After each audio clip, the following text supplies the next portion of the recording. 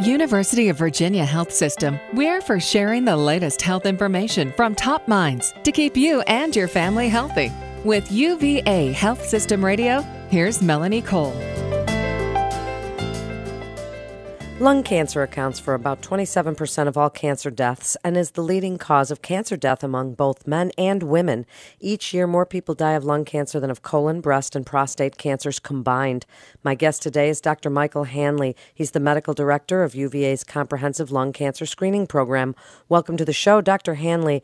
How common is lung cancer? Are you seeing a rise in it these days? Well, thanks for having me. And yeah, as you mentioned, lung cancer is the leading cause of cancer-related death.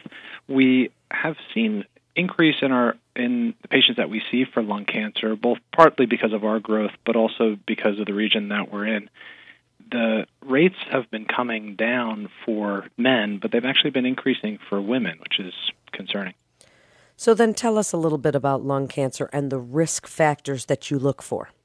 Sure. So smoking is attributable to about 90% of lung cancer. So there are other environmental risk factors, radon exposure, occupational exposure, things you may be exposed to in the environment. But again, 90% are about smoking. And the reason that the risks for men are coming down is because of very aggressive anti-smoking campaigns.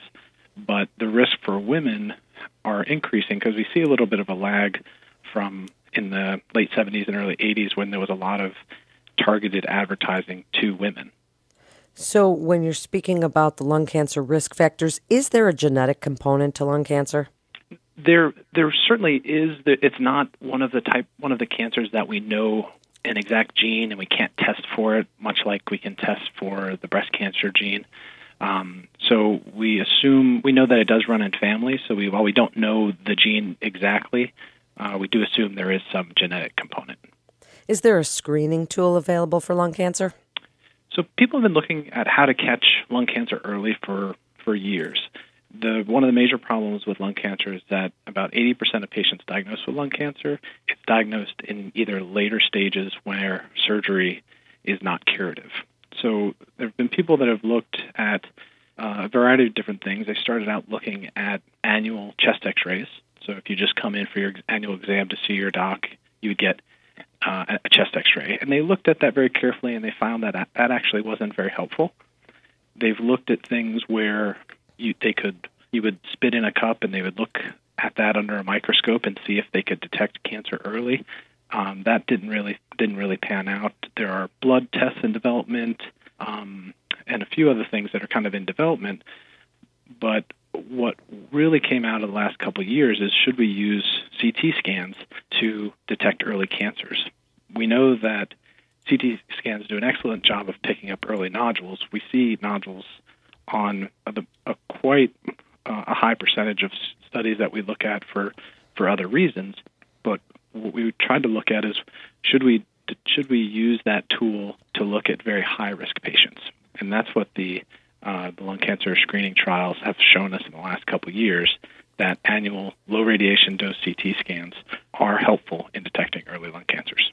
Who is a candidate for this type of screening? So generally looking at heavy smokers between 55 and 77 years old.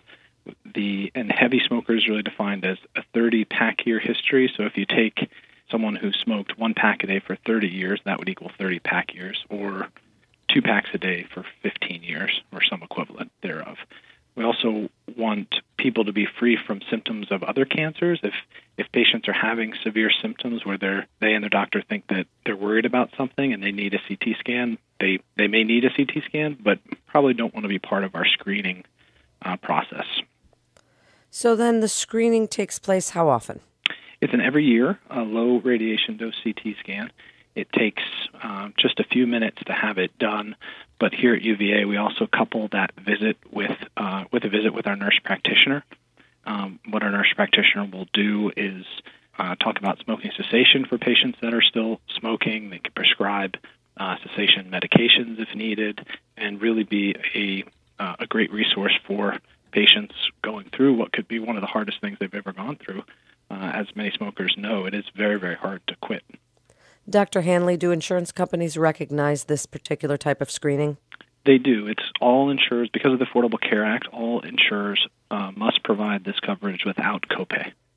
Now, if somebody is worried about lung cancer, are there some symptoms? People think of coughing. They think of, sputum, any of these kinds of things. Are there any symptoms to watch out for?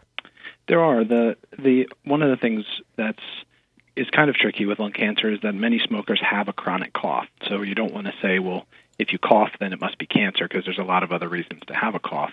But if that cough gets worse or doesn't go away, is worse than a normal smoker's cough, that is something that could be worrisome, and you should see your physician about. Other things like coughing up blood or chest pain and shortness of breath are other things that we would ask about. Weight loss is also something that's concerning for cancer, and a lot of different cancer symptoms share those symptoms.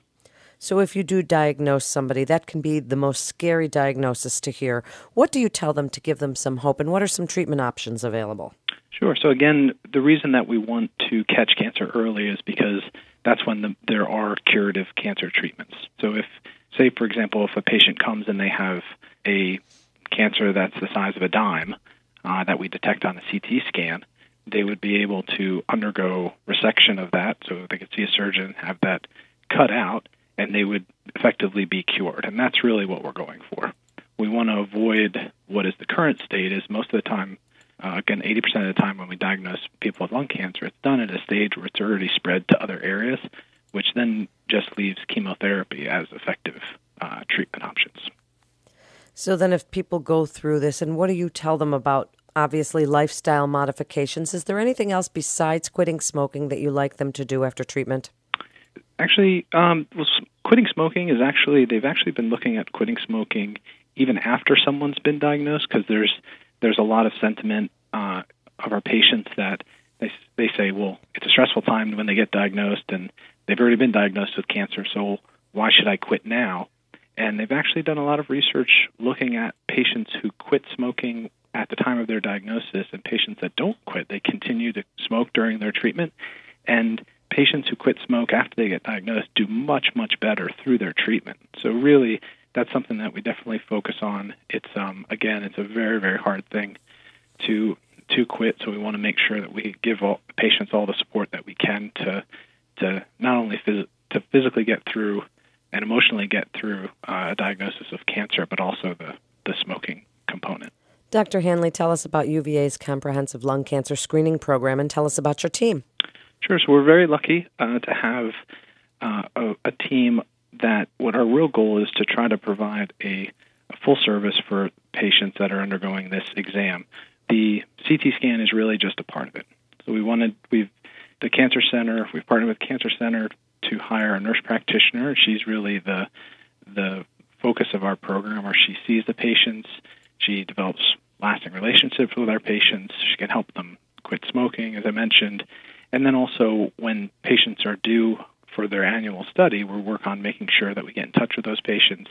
We don't want anybody falling through the cracks. So having someone that can help coordinate the program is really essential. We also have a great team of including thoracic surgeons, thoracic oncologists, and all of our other treatment specialists who, when patients are identified, we can make sure that they're seen quickly and with great specialists. Thank you so much, Dr. Hanley. It's great information. And for more information on UVA's comprehensive lung cancer screening program, you can go to uvahealth.com. That's uvahealth.com. You're listening to UVA Health Systems Radio. This is Melanie Cole. Thanks so much for listening.